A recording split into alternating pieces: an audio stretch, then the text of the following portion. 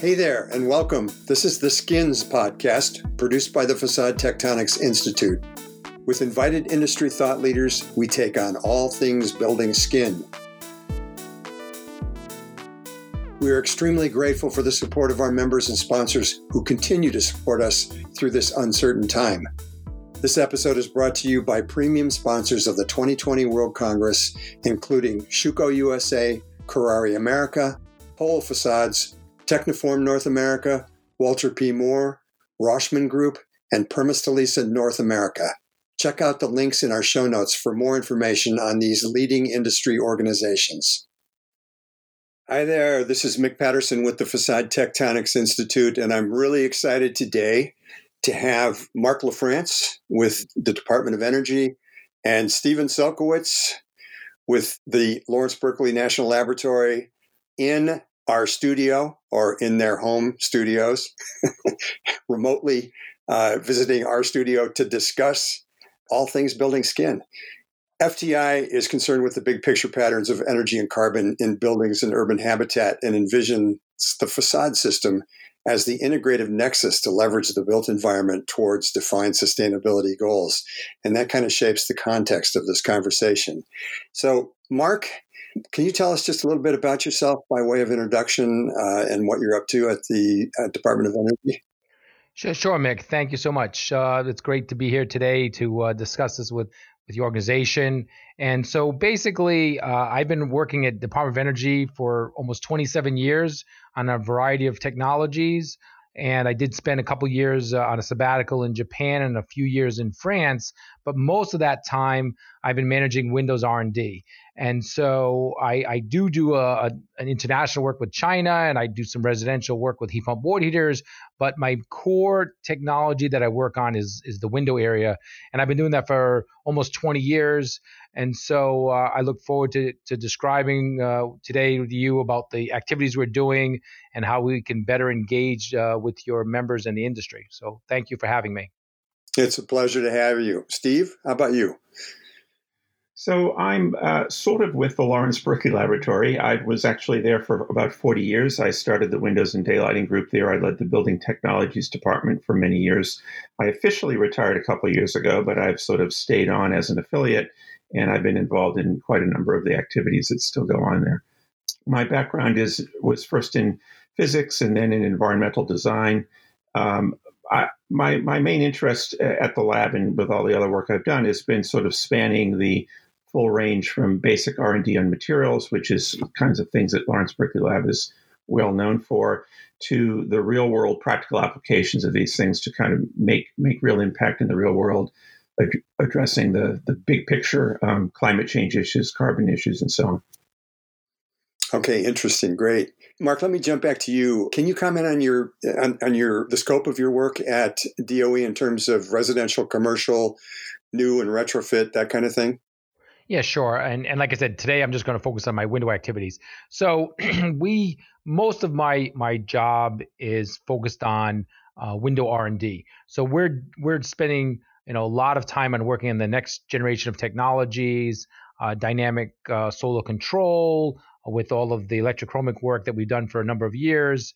That industry's seen $2 billion of private sector investment. Even to this day, we still have some early stage research projects to try to get dramatically lower cost, faster switching times, and also neutral colors. So we have several projects in that area. And then another major element is the highly insulating windows. And we have several exploratory projects for vacuum glazing. But one of our big initiatives, which is very near-term market, is for the thin triple, basically a highly insulating window, a triple pane window, but with the same form and fit as a double pane so that you can install the insulated glazing unit into the vast majority of existing framing systems. So the window manufacturers do not need to upgrade that. And we made a lot of progress, and that's been one of the big efforts that LB&L has been working on. And Steve actually was the original inventor of that. I think his patent is now expired, so there won't be any royalties. But Steve's never been the kind of guy to want to get that kind of money out of it. His goal is to change the world for glazing, and we have that mutual interest because we want to change that. So that's the core technology. but we also do other things that are closer to market. We have a significant effort going on for window attachments and the rating activities for that. We've supported the NFRC for a long time. So, we provide a significant amount of design tools for the industry, which is things that we help the industry do. And then also later I can give you more examples of this. Lots of ways that we do this work and how do we engage the private sector. And I can get this more details as to how we actually do our work with stakeholders and partners. But that kind of gives you the macro elements of the efforts we're doing. But we have a lot of other projects that I can go into more detail later. But I think that just gives you the flavor for the key effort, which is highly insulating windows, dynamic solar control. We do daylighting, and then we do market activities to help the industry bring new technologies to market. Okay, good. So, I understand that you want to focus on Windows, but can you comment on how your work with Windows, your work at DOE intersects with high-performance building facades? Well, that's a good question because I should have gave you a little bit more background about my office. So, actually, I work for the Office of Energy Efficiency, Renewable Energy. Everybody knows about renewable energy, a lot of activities. And then I'm in the Buildings Technology Office. So we work on, anything dealing with the built environment. And we have 4 main teams. We have an emerging technologies team, which is where I spend half my time for my Windows R&D. We also have a residential integration team, and I spend my other half of my time on the residential integration team, which is a little bit of Windows, but it also includes things like heat pumps and heat pump water heaters and other technologies that I'm working on. But then we also have our commercial buildings integration team, and they're the ones that would work with the commercial industry. Okay, and then our last team is our regulatory team, or appliance standards and building codes. So of course they work with Windows as well. Now, when we look at the commercial buildings integration team, they haven't done a lot of work with the facade industry or the glazing industry, and so they tend to do more near-term energy management types of activities. Although just recently we started looking to do field validation studies in commercial buildings for thin triple glazing, and we're still looking to this day for local partners that would want to do field validation. But the key point is that I think there is kind of a disconnect between the design firms that are actually working on glazing and where we stand. So we may do the R&D for new technology, and we may provide some support tools like the ComFen tool that helps people characterize higher performing windows, but we don't directly work with the A&E firms about designing buildings but we certainly would appreciate helping influence that industry. So how can people put more investment in the facade while looking at a systems level approach? So for example, eliminating the perimeter zone heating and cooling, downsizing HVAC by putting value added facades.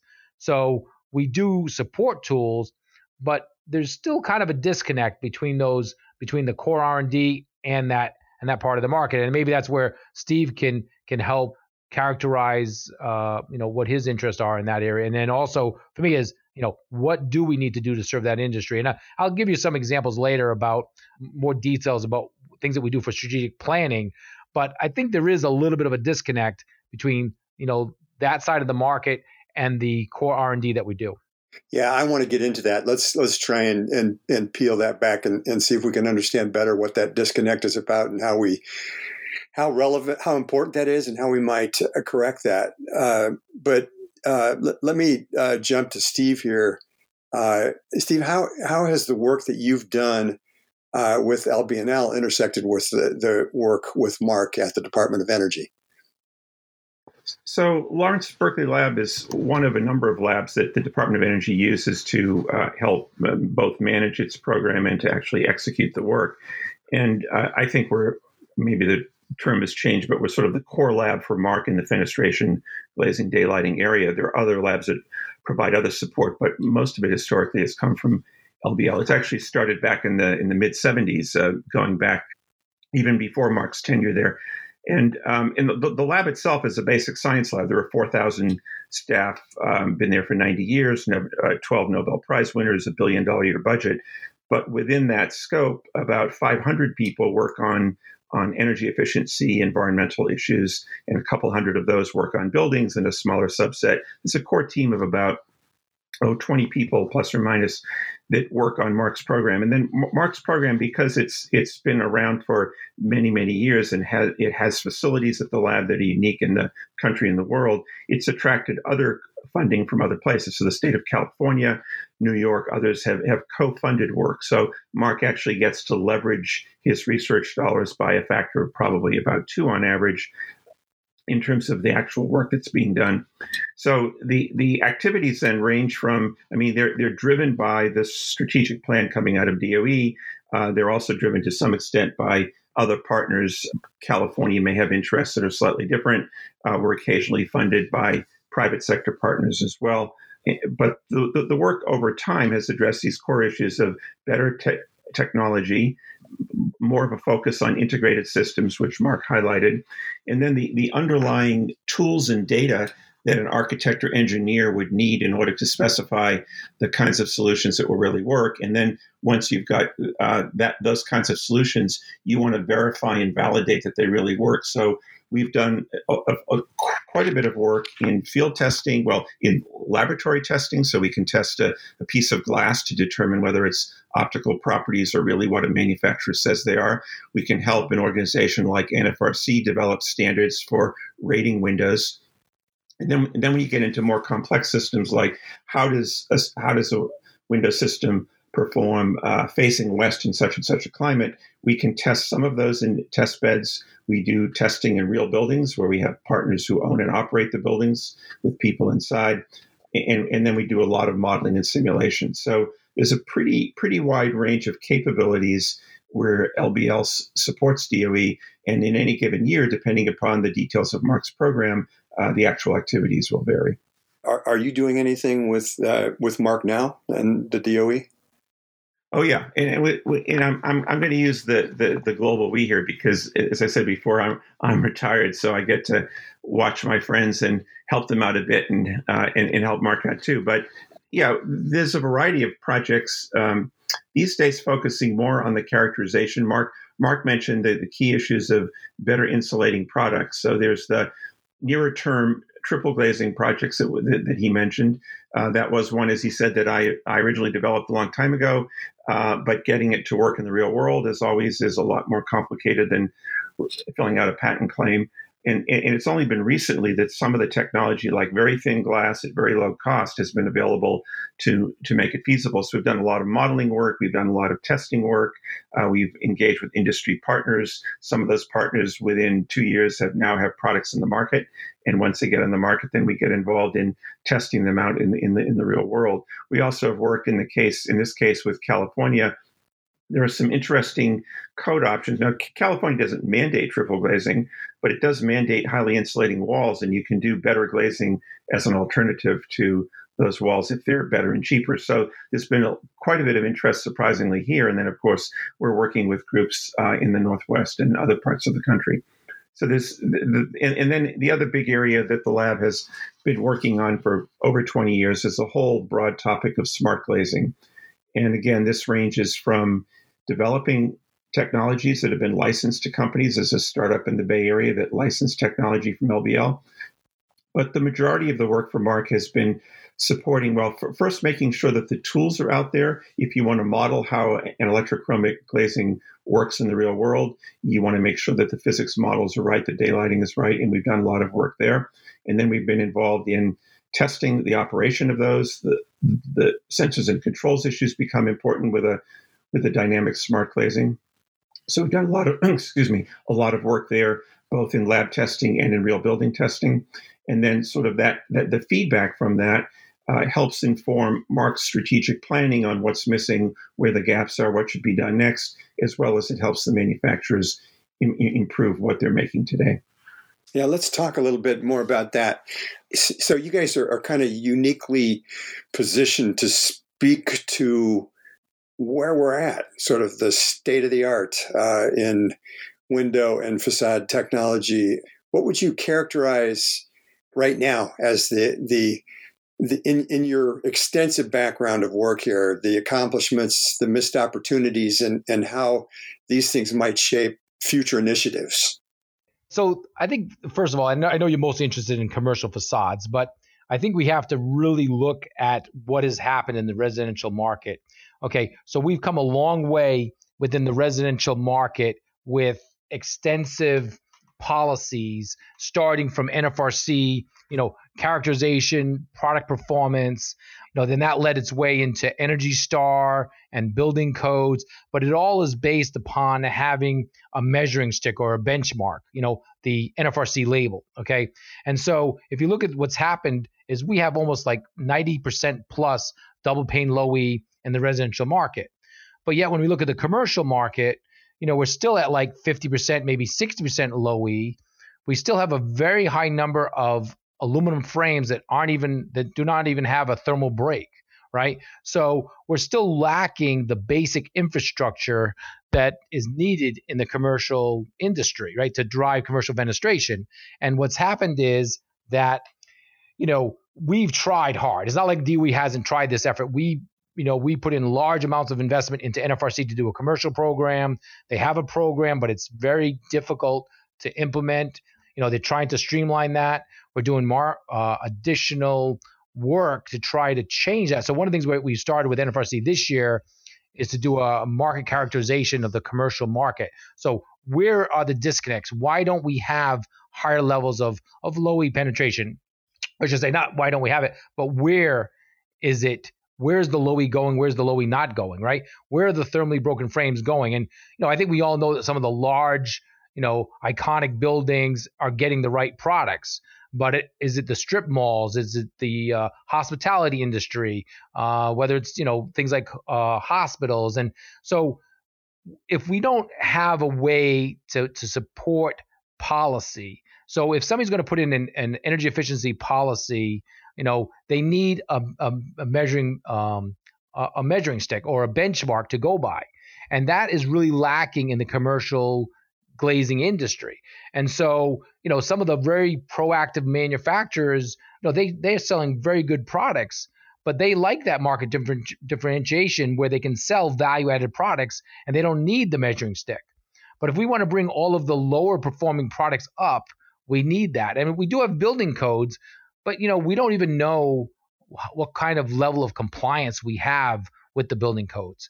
You can't just look at a window and know what the rating is. You don't know what the thermal break is. You don't know what the type of coating and the low emissivity characteristics are. So there really needs to be much, much more effort on coming up with the measuring characteristics of glazing, and then that can drive energy efficiency policy, labeling, and all kinds of promotion activities that can really raise the market up. So, that's on the commercial side. So I'm saying I think we have a long way to go to get everybody up to higher levels. Most of the work I talked about was R&D for the top end of the market, and we have a lot of activity there, but we need to bring this market up from the bottom as well.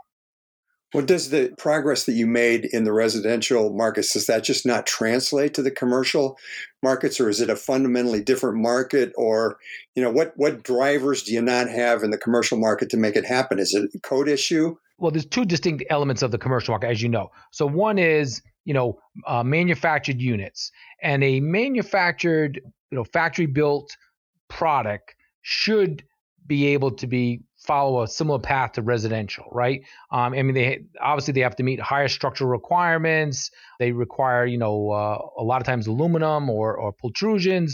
And so most of the policies don't apply to commercial, but they could be extended to commercial, right? But currently the NFRC has residential size units. And so there's still needs to be some policy changes to make that happen.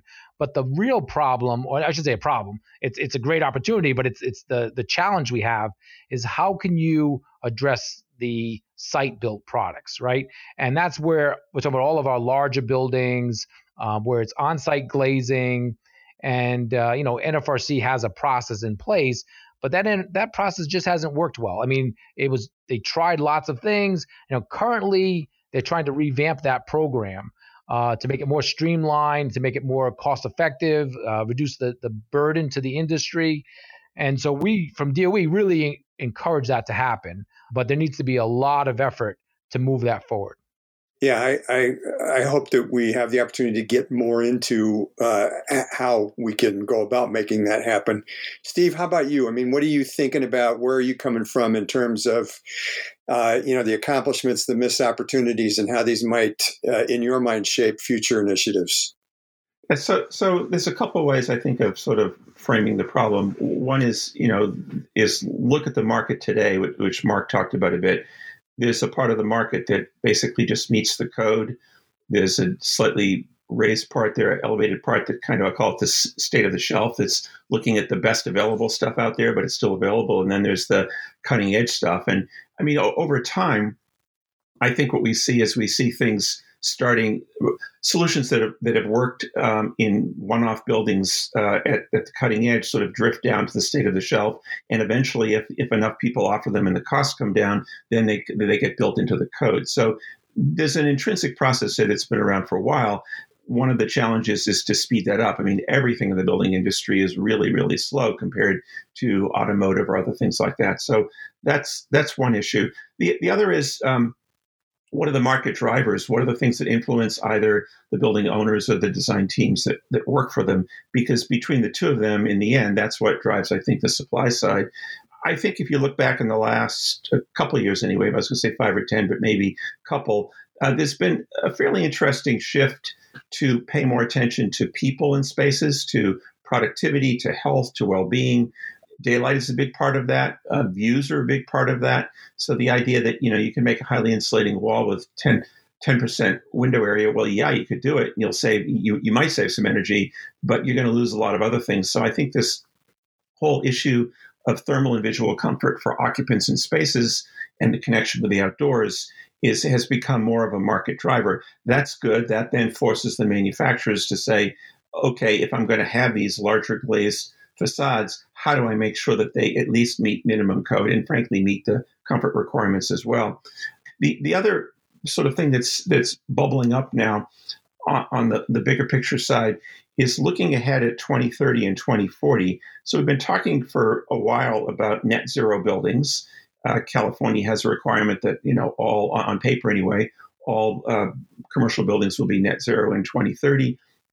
It's at least a stake in the sand. I mean, it'll get changed over time, I'm sure. California and other states also are looking to decarbonize the grid. So something like half or 2/3 of the energy used in buildings in the state is gas. It's gas heat, it's gas hot water, cooling and lighting mostly are electricity. If the state shifts massively to electricity for heating, then all of a sudden your classic summer daytime peak may shift to an early morning winter peak. And then all those single and double glazed windows out there are going to create a massive electric peak early in the morning on a winter day. So there's all of a sudden now, so that kind of future code driver starts to, or should start to influence how we think about the future envelopes in the buildings. Also, the retrofit of existing envelopes, which is another whole area. So I think these kinds of trends interest me in terms of what's coming in a 10-year time frame that we should be reacting to or planning for now, and then this broader issue of how people live and work in buildings. It'll be interesting to see whether our current medical challenges with the coronavirus also impact how people occupy buildings and what they do there and what the densities are and a whole host of issues like that. I think it's probably too early to tell, but I would imagine something's coming there as well. Yeah, it does. The coronavirus does bring a new dimension to the discussion of the quality of the interior environment, and especially the health, productivity issues that you brought up. Yeah, there's one other thing I want to add, and that is that, and Mark alluded to it before, that I think a while ago we tended to think of the window or the facade or the glazing as an element that you stick into the side of the building and you expect it to just sit there and do its thing for 20, 30, 40, 50 years. I think increasingly, if we now think about it, it's not just the glazing and the window, it's the shading systems that are outside the building, between the glass or inside the building, or it's a smart glass. So now we're talking about a system that's dynamic, that's operable, that can change state. And now the question is, well, how do we manage that? And that comes right back to a human factors issue. If I'm sitting in the space, I'm sitting in a room now with a bunch of windows in my house. Sun has passed by, but earlier in the day, the sun was shining in. There was a glare issue here. I might have managed the window. Frankly, I just left it because I enjoy the light and I'm not doing a visually demanding task. But if it was an office environment, I might have tried to change the glass of the window to control the glare. I'm not thinking it's California. I'm not thinking too much about heating or cooling on a nice May day, but you might want to manage it that way too. So now all of a sudden, that smart window or window system has to be tied into the energy management system of the building. It needs to be thinking, or maybe it needs to be talking to the building about the either past or present or future heating or cooling load. And that in turn needs to then jump to, well, what's the grid doing on my block or my city or my region?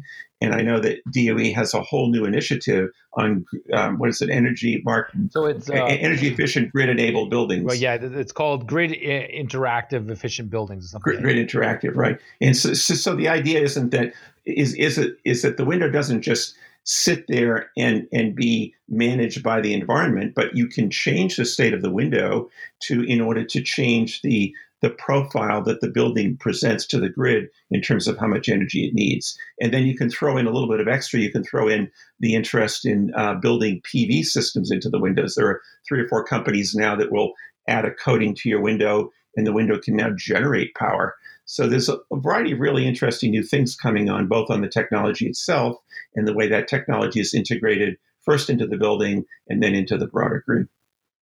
Those PV glazings that's a coating that can be added to the window, the glass? Yeah, there's a few different flavors. There are some that are literally coatings, and there are some coatings that you can see through, and you wouldn't even know that they were there. Now, because you can see through them, they let a lot of light through.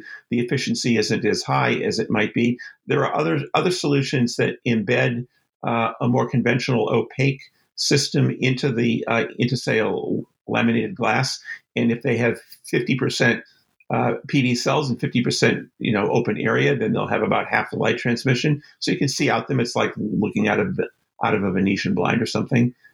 And those are good for overhead, for atrium and skylights and things like that. So there's a fair amount of innovation going on here. But once again, that now requires or demands that the window be hooked up with wires and AC to DC conversion. So all of a sudden, that static piece of glass, which you might have put there and let sit for 50 years, all of a sudden now that needs to be integrated into other systems in the building. And that's a real challenge, frankly, at a whole variety of levels, at the design level, the construction level, and the operation level. It's a challenge. It's a great opportunity, but it's a challenge as well. You've been a champion of that kind of integration through the building skin for a long, long time, and I know the fantastic work that you did on the New York Times building and stuff. So let's see if we can come back to that. But you brought up retrofit. And Mark, I'd like to ask you, how do you think about retrofit?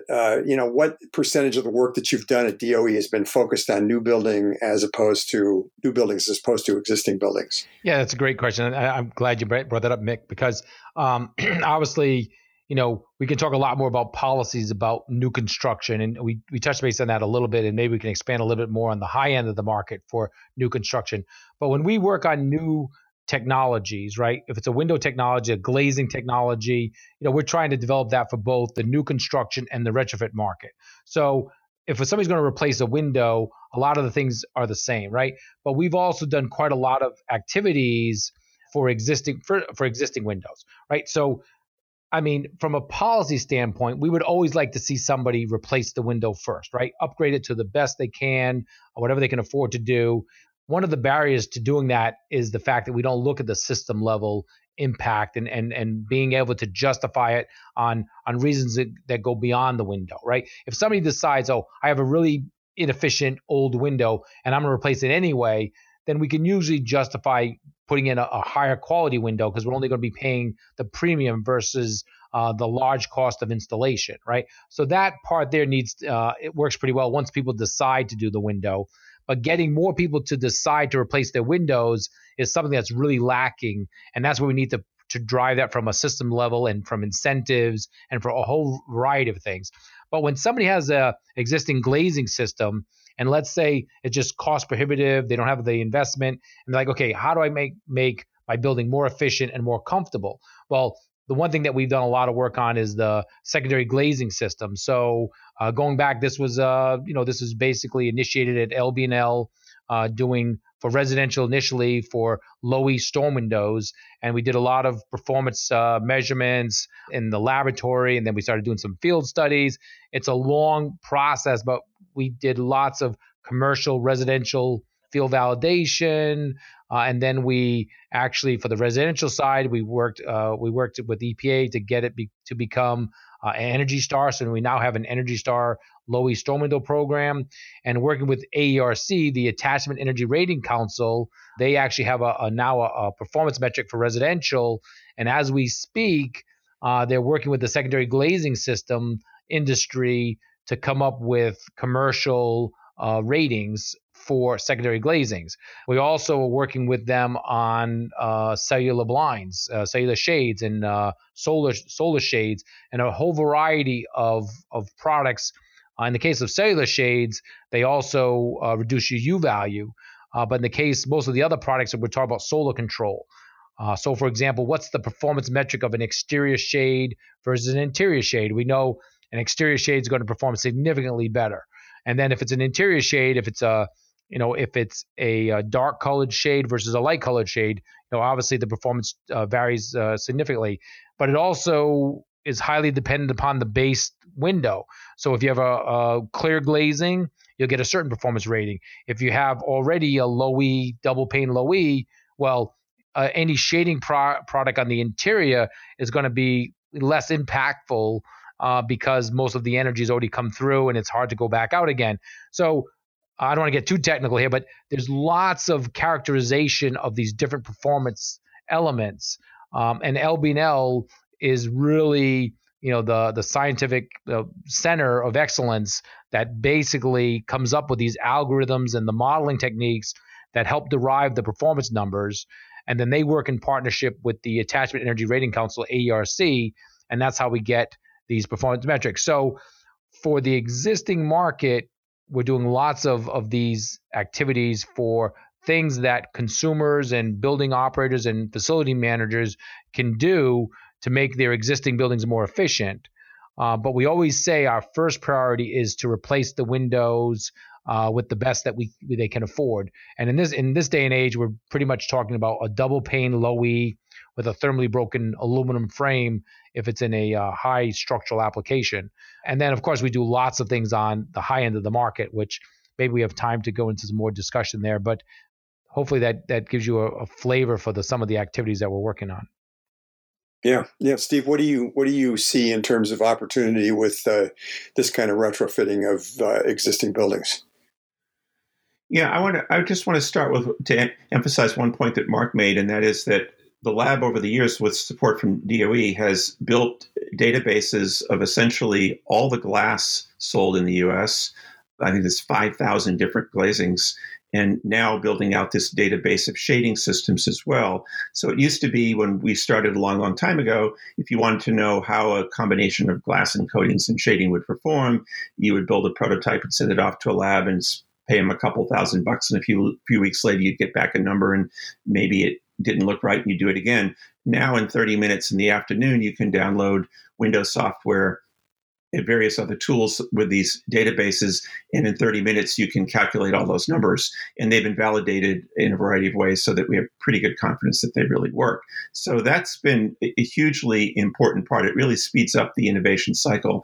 It also allows you on the retrofit side to say, well, I've got this existing glazing. What if I now add a glue-on solar control coating, or I put that interior storm on? What will that do to the overall properties of the full window? And you can calculate these things almost instantly with very little trouble. So one of the other things we've done, as a scientist with my scientist hat on, I can calculate this stuff and I believe the results and we're finished. If you're a building owner and someone's saying, well, we want you to spend $100,000 to retrofit with interior storms in this low-rise office building, you might say, well, this is an invisible coating. Remember, these low-E coatings are invisible. How do I know this stuff really works? I've got 3 different vendors offering me 3 different products. So one of the things that we've done is we've done field tests in these buildings.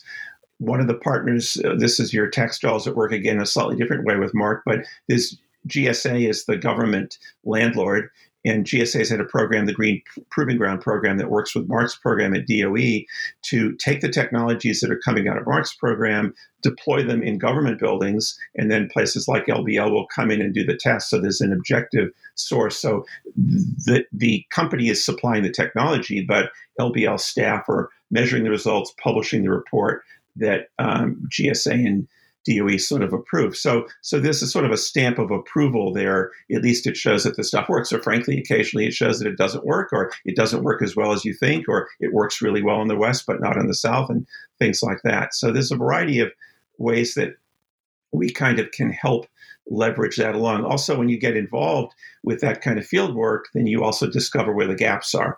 And we can bring those gaps back to Mark and put them into the next round of strategic planning and say, hey, we've discovered that we don't quite know this as well as we thought, and we should spend a year kind of trying to solve these problems. So it's a dynamic process, and it works about as well as you would hope it would. It works really well at times and not so well at other times, but we're all human, and these are complicated things as well. And then in the midst of all this, of course, you've got the suppliers in there, and it's been interesting over the years to work with companies, lots of great companies doing really great work.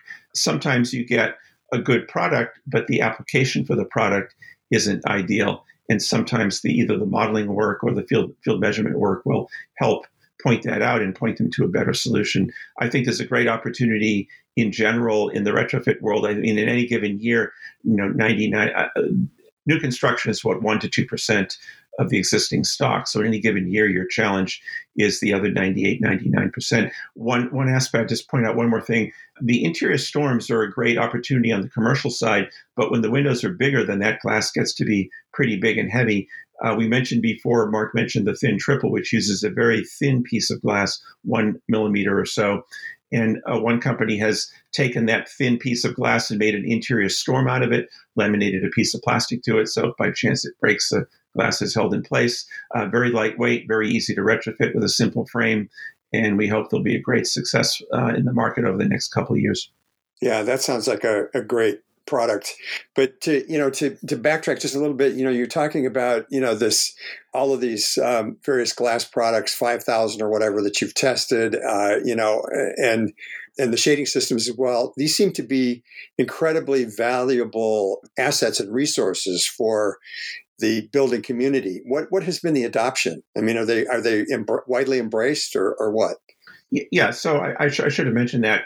First of all, so the tools were all developed by Lawrence Berkeley Lab with DOE funding, and because they were funded publicly, they're all available for free for download. So maybe somewhere at the end of the talk here, or on the website, on the FTI website, if you're not aware of how to get these, we can sort of link you to that. So the software has been around for 20 years. It's updated every year or two. The databases that drive the software are updated 4 times a year. So there's a process by which a glass manufacturer submits data to LBL. LBL has a review group that takes a quick look at it. If it passes review, it goes into the database. So at any given time, the database really does reflect everything that's on the market. And the shading database is a little bit behind that, but coming up rapidly. So both the tools and the databases that support the tools are readily available. The last time I remembered looking, there was something like 40,000 downloads of that software each year. The main software is called Window. Therm is the software that allows you to design a framing system. It's the opaque sash and frame of the window. Radiance is the daylighting software, and there's a whole bunch of other software tools in the whole building world of Energy Plus. But the main window tools are Window, Therm, Radiance, and some of the supporting databases, all available for free, all updated on a regular basis as part of Mark's program. And your sense of it is that the A&E community are making good use of these tools? Yeah. I think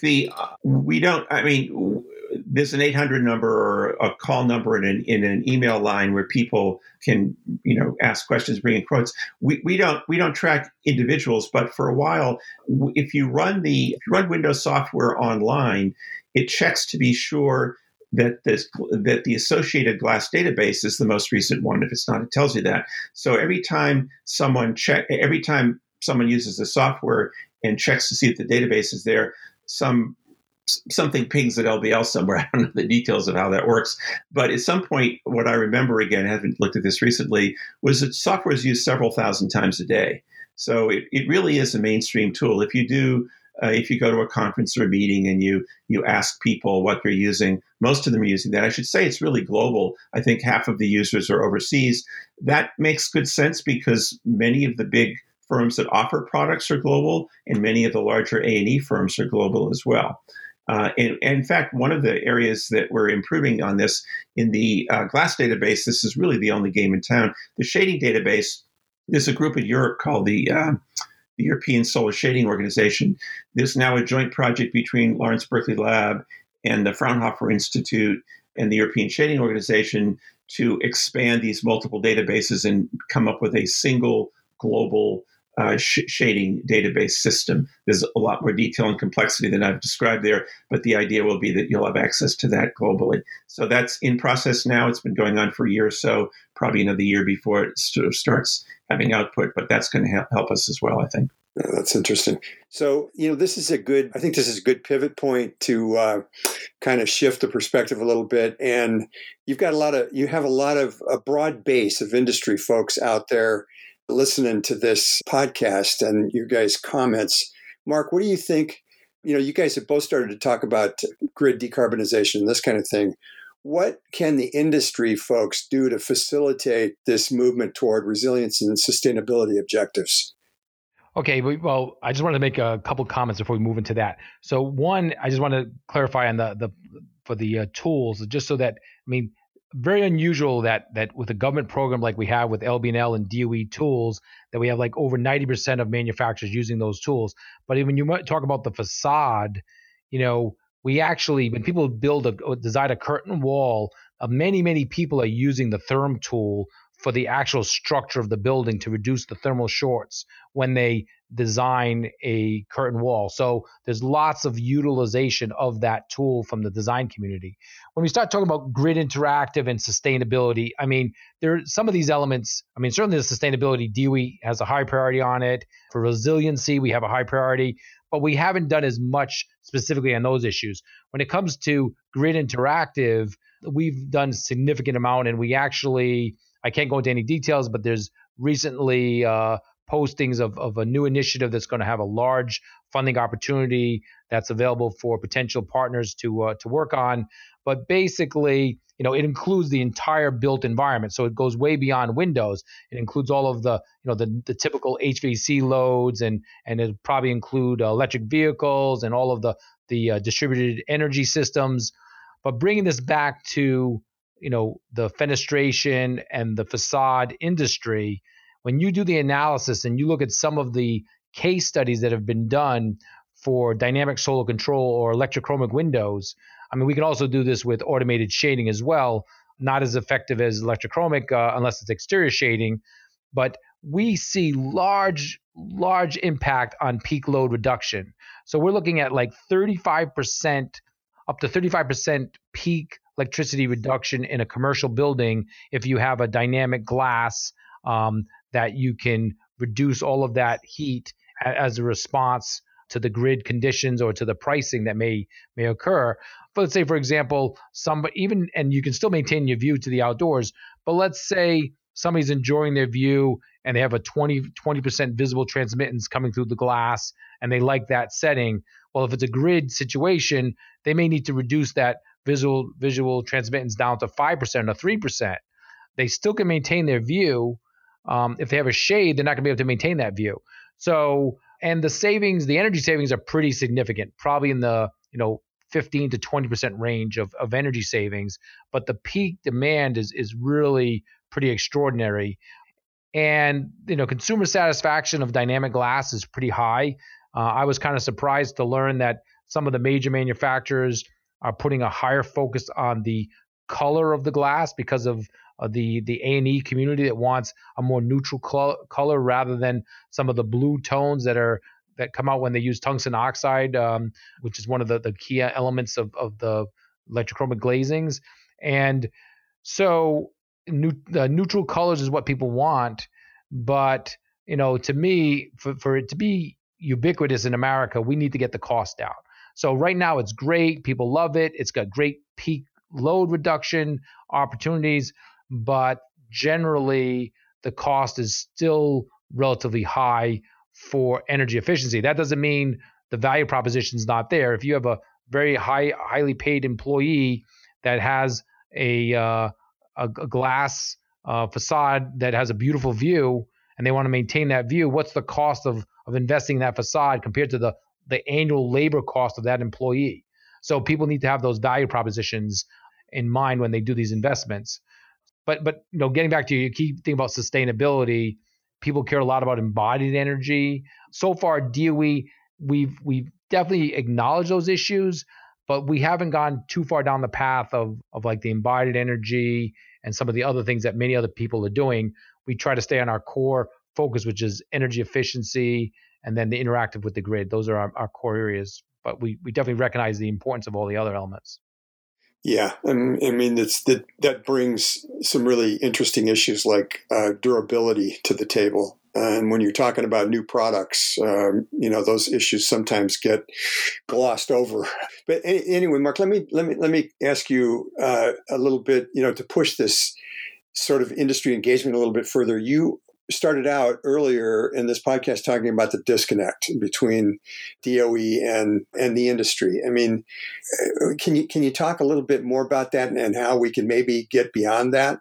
Well, yeah, and actually, there's a lot of disconnects. And so I don't want to, I'm not going to give the industry too hard of a time in listening to your members. But, first of all, when we start looking at energy policy for the window and the facades, right? So compared to many other technologies, whether it's HVAC and lighting and all kinds of other areas, basically the lack of policies has really hindered the growth rate for advanced technologies, right? So we develop technologies, the early adopters, install them, but we don't really have specific policies that are focusing in on the glazing, the fenestration industry. And that is really something that the industry could do a lot more about, right? Be more proactive. From our perspective, one of the problems we have when we look at the classic energy efficiency mind frame is that windows are very expensive to replace, right? Windows generally aren't seen as an energy cost-effective measure to do for energy efficiency. So people, like all the energy service companies, they all ignore it, right? So windows really don't get enough attention that they could if you did a systems level approach. So there's definitely a disconnect there. And I think, we do engage industry, with our technology interaction for our road mapping. We don't call it road mapping, but we call it research and development opportunity report, but it's basically strategic planning with industry. And so we periodically invite industry in, we get their inputs, we have strategic documents that we publish. We're getting very, very close to issuing one now it literally could be within a couple weeks. And we're going to seek input formally from the industry besides doing it informally. And this gives the industry a chance to respond to us and our priorities of where we should invest our R&D and what should our objectives be. We have technical targets for the different criteria and price points that we're trying to achieve. And so, we've had many meetings in the past with industry, and periodically we call people in. And so this next round is a chance for them to formally respond to DOE in response to our draft new strategic plan that is now called a research and development opportunity report rather than a roadmap. But that's just a technicality in the terminology. We'll be looking for that at the Institute, and you can count on us to provide some input there. But it sounds like you regard the feedback loops between DOE and the industry as fairly robust. So on a technical level, from Mark LaFrance as a technology manager, I go out to industry meetings, we interact regularly. My door is always open for people to contact me. But if I step back for a second and I say, how engaged is the industry with public policy and the government, right? And basically, if I look at other industries and how much they participate in DOE at senior levels of government, right? The window industry and the glazing industry has really not really done that too often. They've They only come in under extreme situations. That's just the mentality that the industry has. And I can go into a lot of details as to why I think that's the case. And obviously, a lot of people from the private sector see government as, if we're nothing more than a regulatory body that's regulating their manufacturing and their carbon footprint and all of the other issues dealing with the production of a product, they may not want to deal with public policy on saying, how can we promote the sale of high performance products, right? So there's lots of sensitivities on how people engage the government and when it's appropriate for them to do so. And so I don't want to, judge how the industry does that. But from my perspective, I would just say that the fenestration industry engages with the DOE a lot less than other industries. And that's just the reality of the situation we're in. And maybe that's because they're not that upset with things, and so they let things go as they are. Yeah, I understand what you're saying. We just recently, in recognition of this, launched an advocacy committee at the Facade Tectonics Institute, and both Steve and I, in fact, are on that committee. We're just gearing up and getting started, but we recognize there's a big gap to fill there. Steve, what do you think? Yeah, I mean, one of the things to do is to look at how other industries kind of deal with this. And Mark alluded to this. A great example is LED lighting. About a decade or more ago, the lighting industry itself said, hey, there's innovation coming. We could use some help from DOE to launch this or accelerate it. And the industry actually went to DOE and said, we want to engage more.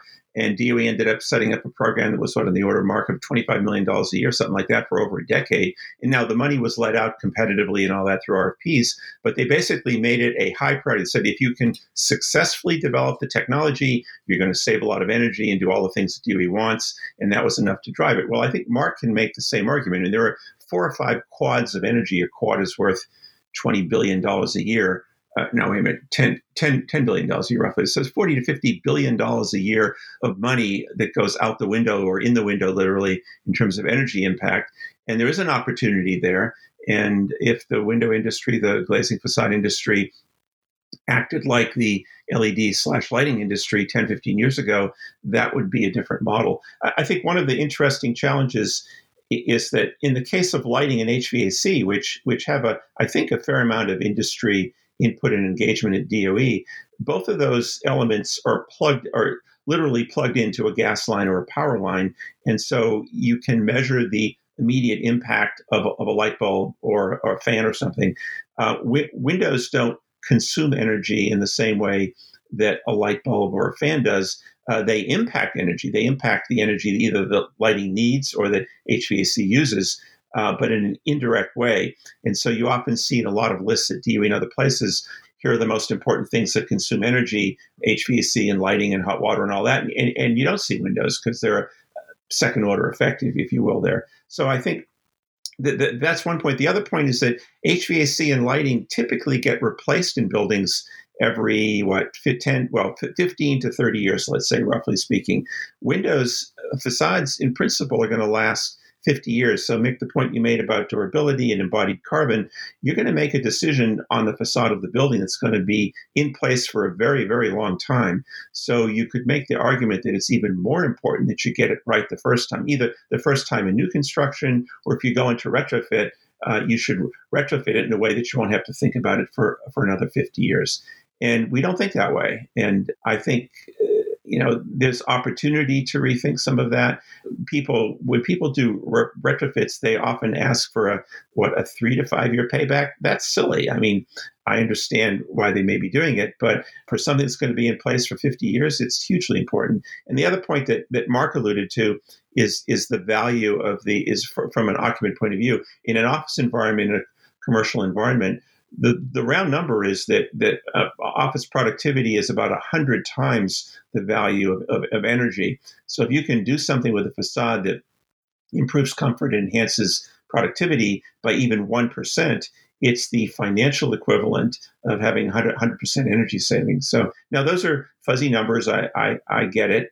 But at some level, they're real, and translating that into a design decision that an owner makes is a real challenge. And DOE has done some work in this area. Others have funded some work in this area. But I think there's an opportunity there. The last comment to make is that since dollars are always important, there's been some interesting work in Europe to try and overcome this first cost challenge on the expense of the facade and then the operation of the facade, to think about leasing the facade. I mean, we lease cars today.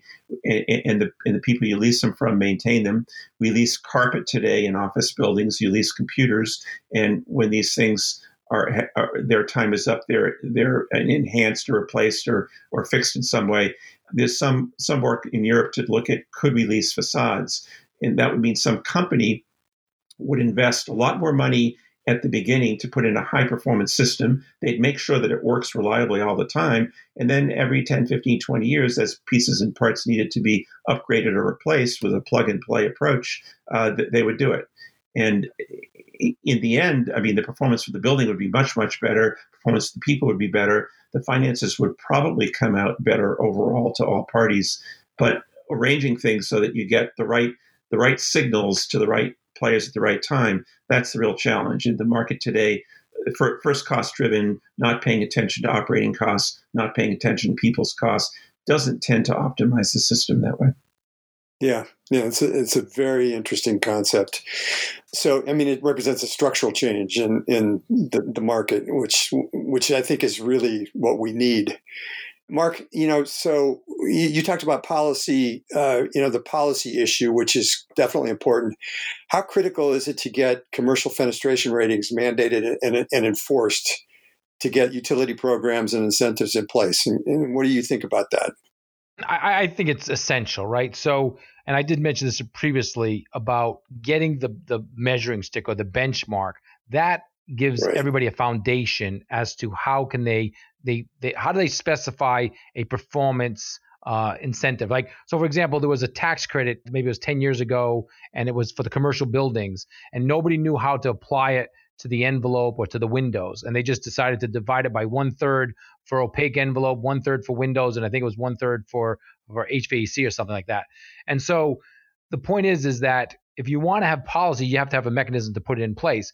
The other thing I would say is that, I talked a lot about bringing up the floor of the industry. So all of the laggards in the industry that are putting in the, clear glass in America today. I mean, it's kind of shocking that, here we are speaking in 2020, and we talk about sustainability and all the things we need to do to reduce the energy footprint of the country. And yet we know somewhere in America today, well, maybe not today because of COVID, unfortunately, but typically there are people that will still install a clear glass window or non-Low-E window with a regular aluminum frame in some commercial application, right? That's still happening much, much more than it should be.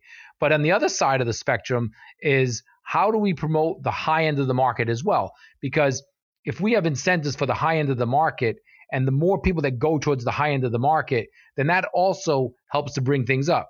If we start looking at the next level of building codes, when somebody does an analysis for building codes, they look to say, okay, what's available, what's cost effective. So they're never going to put in a building code for something that's innovative and just coming on the market. It has to be widely available, cost effective, all of these criteria they look at. And so helping drive the market on the high end and having policies that promote the best available on the high end helps bring the whole market up. So we need to do both, bring the market up from the high end, but also ensure that we don't have really inefficient windows going into buildings today in 2020, right? So we need to do all of that. And quite frankly, I mean, when we look at the commercial fenestration industry, they just don't seem to be engaged on a public policy mechanism. They just don't seem to appreciate what's possible. So like Steve was mentioning before, I think he said something like $40 billion worth of energy costs that are wasted through windows. Well, at the end of the day, would we rather have a lot of energy be wasted in windows, or do we want to have more value in buying high performance windows and less energy being consumed?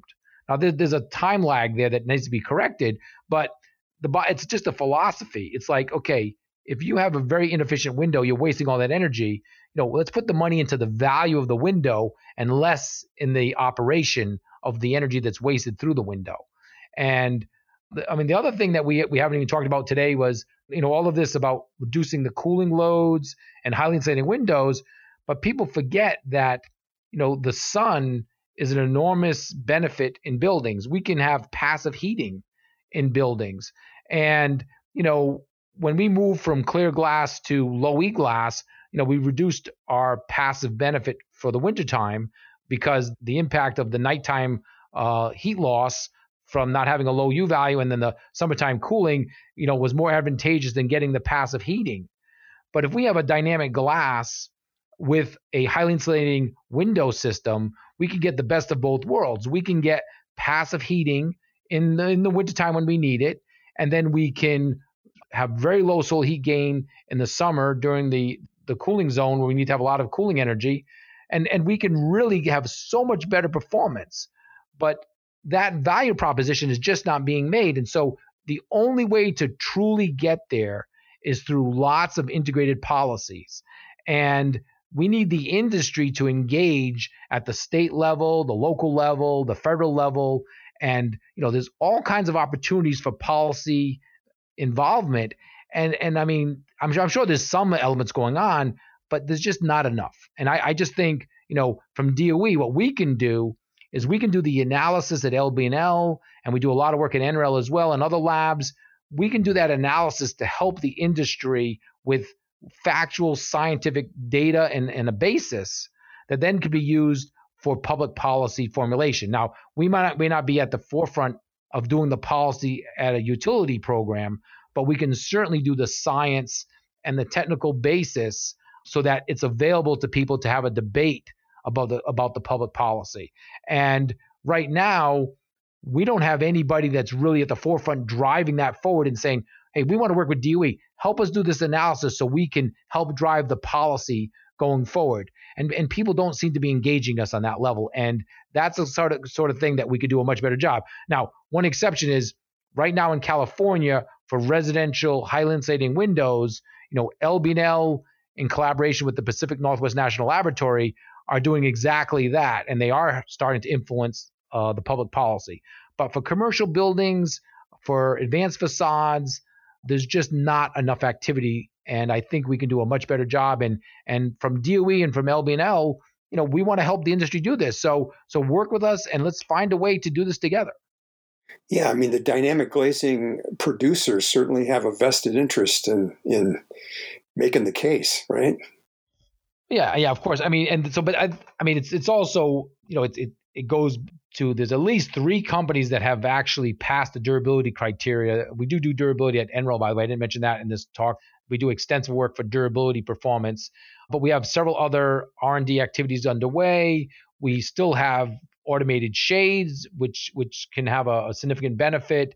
But then even just the high performance glazings, we talked a little bit about comfort, but the advanced windows, if you do it right with all the different design tools that we have at the national labs, it's not just thermal comfort, it's also visual comfort. The whole concern about glare. So how do you design an office space, and what kind of glazings and what kind of shadings do you put in place?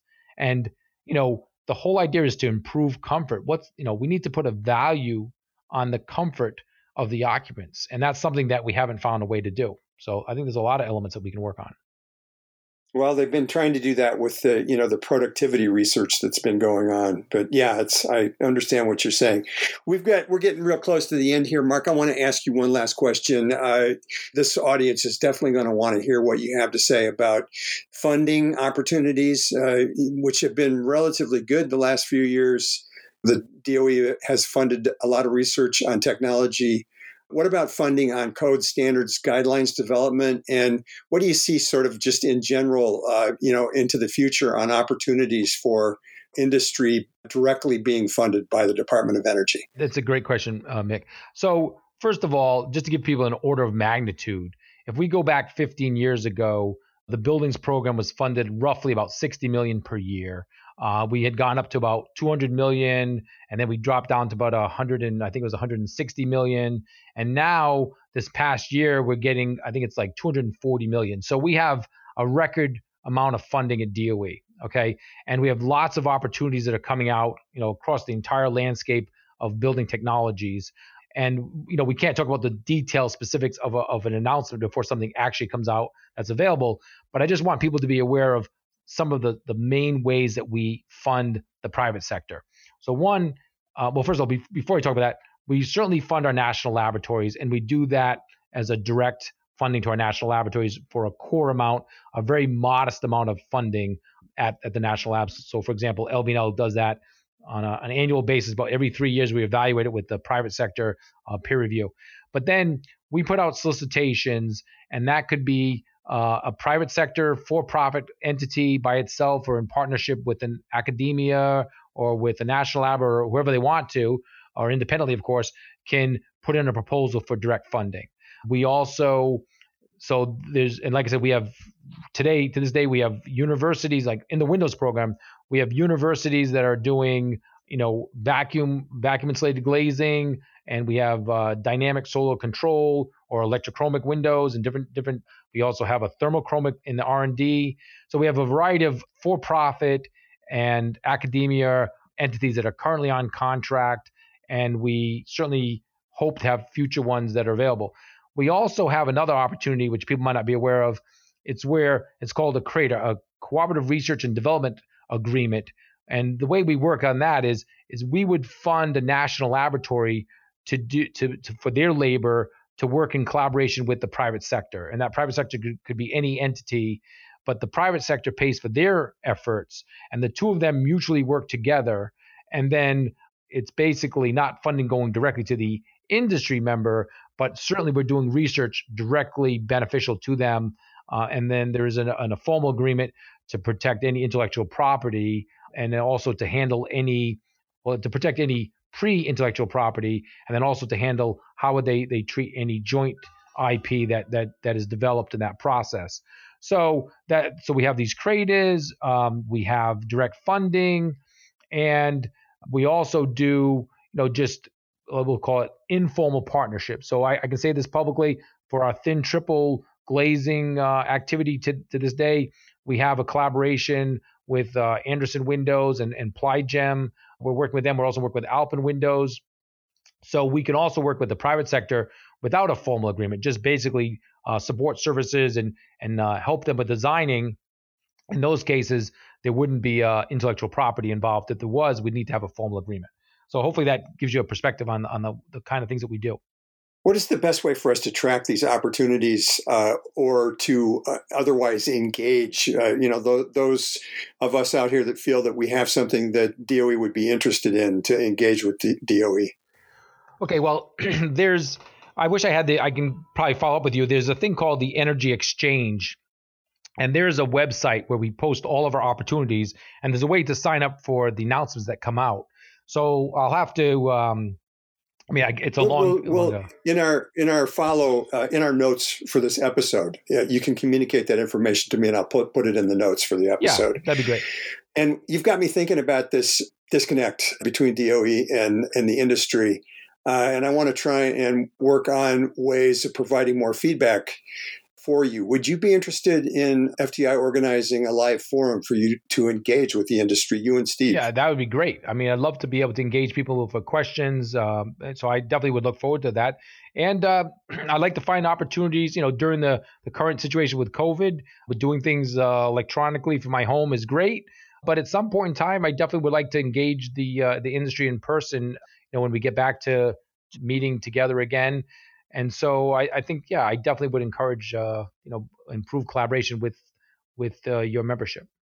Well, I think by the time this podcast is aired, I'm willing to bet that the World Congress that was supposed to happen this past March it'll be announced that it has been postponed until March 2021. So if not before then, that'll give us that opportunity, hopefully, to do that in-person kind of engagement.